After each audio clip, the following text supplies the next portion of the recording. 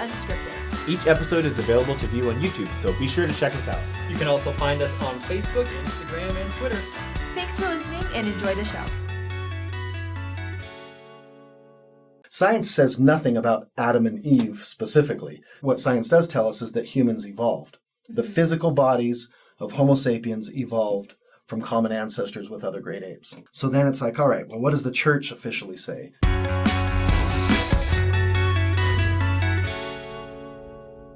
Hello, everybody. Welcome back to Saints Unscripted. I'm Alex. I'm and Cam. This is Cam. And today we have such an awesome episode. I'm so excited. I know I say that a lot, but I'm truly excited for this one because today we have Heath Odgen with us. I know you as Dr. Ogden because you are my old biology professor at UVU. What got you interested in this? Is evolution something you believed in before you started your career, or how did this all start? I mean, if you go back to when I was just starting college, you would categorize me as a creationist.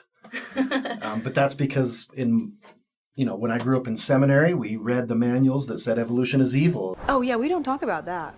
They were very anti-science. So it wasn't until I started my kind of undergrad at BYU that I started thinking a little bit more about this. And there were evolutionary biologists at BYU. It was required to take an evolution course.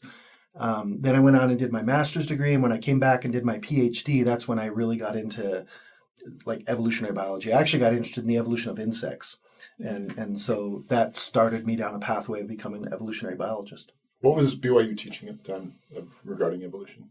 They would teach it just like any other evolution course in any other campus. So they were following the seminary manuals. Well, that was so I was there in 1992, right when you'd go to you'd go over to your religion department class and you'd get all of the anti-science, anti-evolution quotes from church leaders. Then you'd go over to your biology classes and you'd get, the pro-evolution, pro-science quotes. It was almost like, pick your favorite, my general authority is better than your general authority or something, My dad could beat up your dad. I was a little bit confused, and that was right when they made the BYU Evolution Packet in 1992. And so that really helped students at least say, look, these are the most official positions of the church on this. And what was great is out of that packet, it clarified that there is no official position. You're basically free to go the direction that you'd like to. And so that helped, I think, the BYU community kind of going forward. I think what we want to talk about is the whole Adam and Eve thing, because I think that's the biggest question that everybody has is Adam and Eve, how does that fit with evolution? Can those two ideas of Adam and Eve and evolution, can they coexist with each other? I really believe that Latter-day Saints only have to believe what's true. And truth can come in lots of different ways. Of course, it can come through prophets and revelation and scripture and so forth. But truth can also come through, a fossil, a DNA molecule, right? Mm-hmm. And science can give us truth. And so it becomes this exercise where you have to look at what are official positions of the church surrounding Adam and Eve, and what's the body of evidence that science has given us surrounding issues of human evolution. Science says nothing about Adam and Eve specifically. So we can already just take that off the table and say, well, science says nothing about Adam and Eve. But they do say, what science does tell us is that humans evolved. The physical bodies of Homo sapiens evolved from common ancestors with other great apes. So we know that from science. So then it's like, all right, well, what does the church officially say? And in that BYU Evolution Packet, and even in more recent statements as well, the church has reiterated the idea that we are spiritual offspring of Heavenly Father and Heavenly Mother.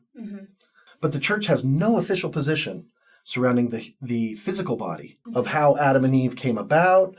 Where did they live? When did they live? How long did they live?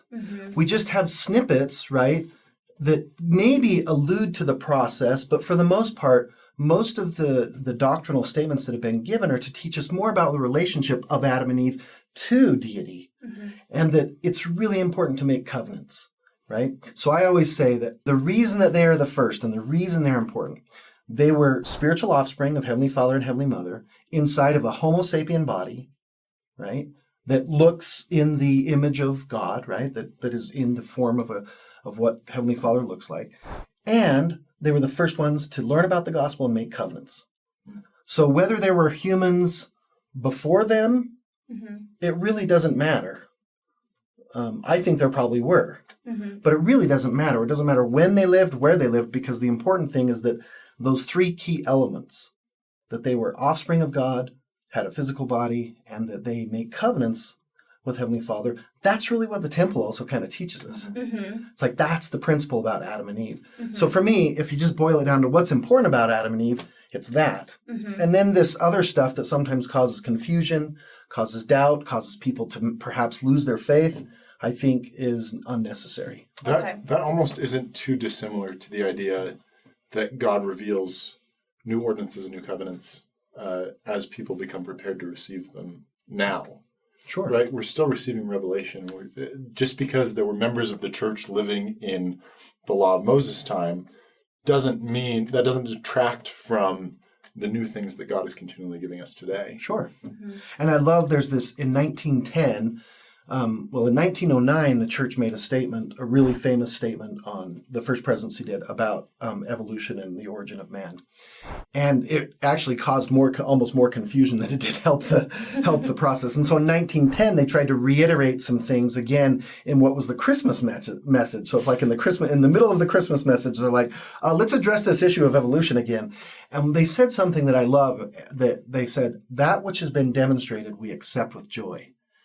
And I think that when science has gotten to the point to where they've demonstrated something, even if the church's traditional thinking on that conflicts with that, then what the church has done is they shift and they go, the earth is really old.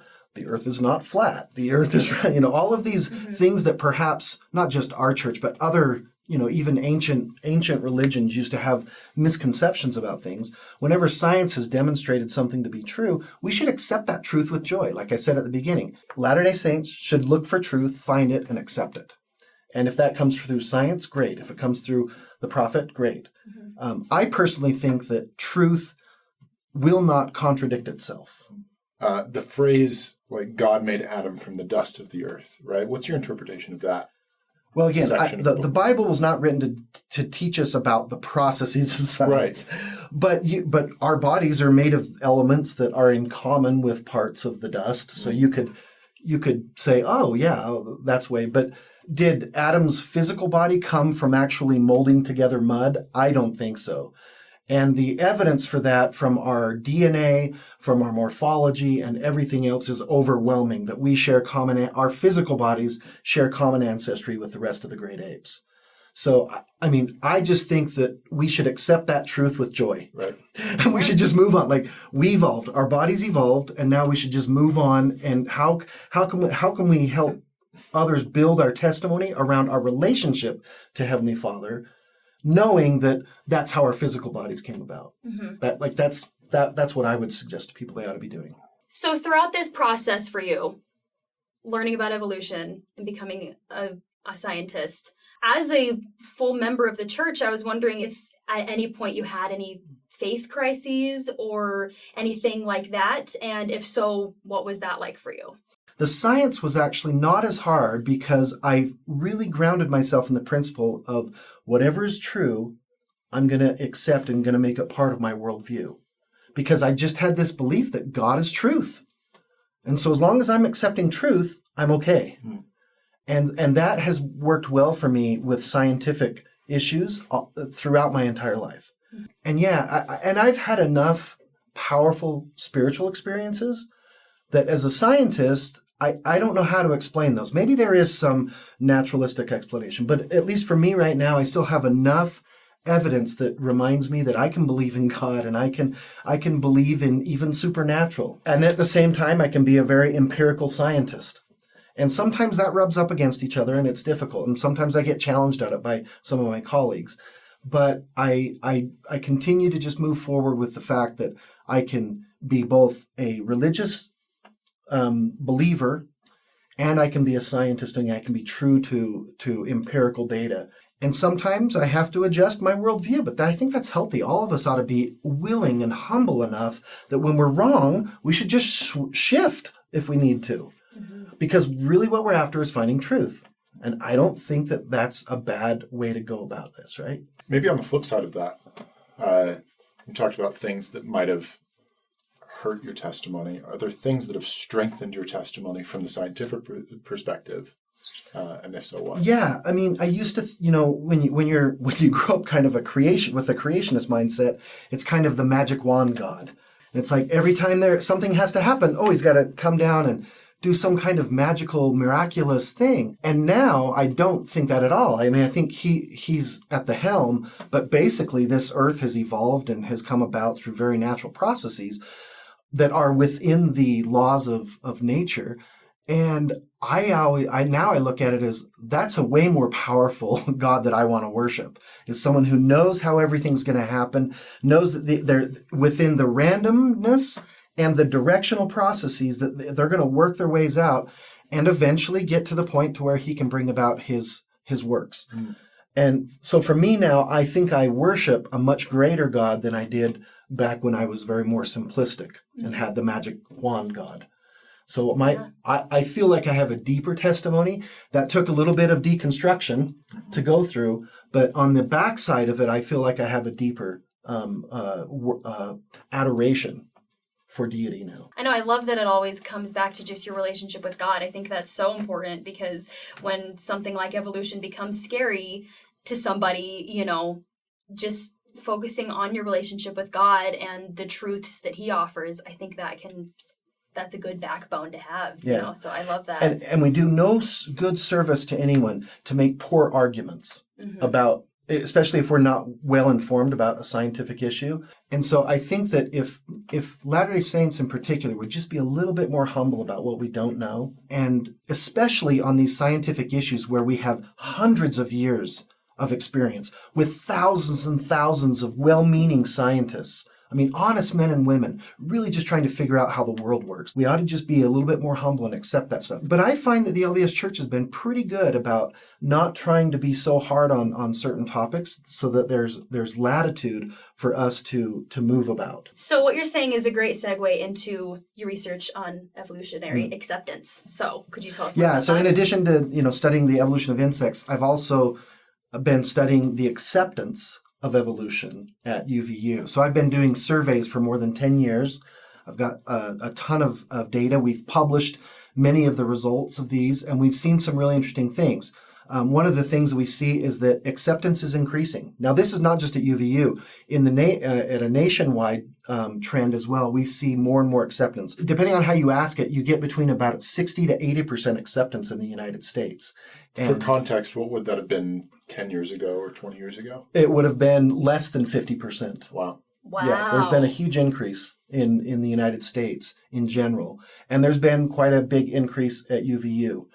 Probably about another 10% increase at UVU in the last 10 years. And what we're seeing is if evolution is taught well, and we see that a role model is important. One of the papers we published showed that the role model was the most important factor, in fact. This is why BYU has such a great success rate with having kids accept evolution. Up there, the acceptance rate is better than at UVU. And it's because up there you've got 15 role models that are all saying evolution happens, but they're all faithful in the church as well. At UVU, it's not quite there. I always offer myself up as if anyone wants me to come to your class, I'll go. But we've seen this increase, and so I think that the notion that evolution is like a hotly debated subject is lessening. There's still, of course, those really, really loud voices from the extreme kind of fundamental Christian, voices that are like evolution is evil, but there are also the ones that think the earth is no more than 10,000 years old, right? I mean, so there's really loud voices still that are really putting up quite a bit of noise, but in general, we're seeing this increased acceptance. I'm really, really hopeful for where we're going with this issue. Yeah. Mm-hmm. I love that. As we've been talking, this one thought just kept coming to my mind. Why would God allow us to dig up fossils if it wasn't something that we should learn about? Well, I've said things like that. It's like one of my premises in my worldview is that God is not he's not trying to fool us. And so I don't think that God would put the multitude of evidence in the fossil record, the multitude of evidence in the DNA record, and everything else and then say, actually, though, that's not how I did it. I'm just trying to fool you. Like, that just doesn't sound like the God. It's not the God I want to believe in, that's for sure. And so I don't think God functions that way. Do you have a favorite, this is kind of a random break, do you have a favorite like evolutionary fact? I know that humans and whales and bats all share the same, or very similar hand-bone structure, right? Is there something like that like you just, it's like a gem, or something that you love? Well, one of the coolest things in evolution, I think, is this idea of convergent evolution. So evolution tends to find answers in similar ways in completely different lineages, right? So if we go back, you're talking about the forelimb. Yeah, they all have the same structure, but they're used for different things. So the wings of a bat came about through the forelimb, but the wings came about completely convergently, and the wings of a bird completely different, and the wings of a pterosaur completely different. And for me, this is convergent evolution, I think, is fascinating because what it shows us is that in a world where there is common physics, common chemistry, common biology, you get common solutions. But I think I think convergent evolution is one of those things that I just love to teach. If you're interested more in this idea of the relationship between science and intellect and faith, watch the episode with Terrell Givens that we're releasing around the same time as this. Yeah, in fact, he's interviewed me, and I've interviewed him as well. So wow. You can find some of that on my channel and on Faith Matters. Yeah. Awesome. If people want to contact you, do you have anything you want to plug? Anything like go ahead and you can write me an email, or feel free to look at my channel, Accept Truth with Joy, on YouTube. As the YouTube channel. It's not as professional as this, but I deal with a lot of this stuff. It's really good stuff. And we'll put those in the description below. Thank you so much, You're welcome. Dr. Ogden, It was great for to be coming here. on. This was so much fun. It was so great to talk with you today. And thank you all for watching. We'll see you next time. Thanks for listening. If you want to watch our videos, check us out on YouTube or shoot us a message on Facebook, Instagram, or Twitter.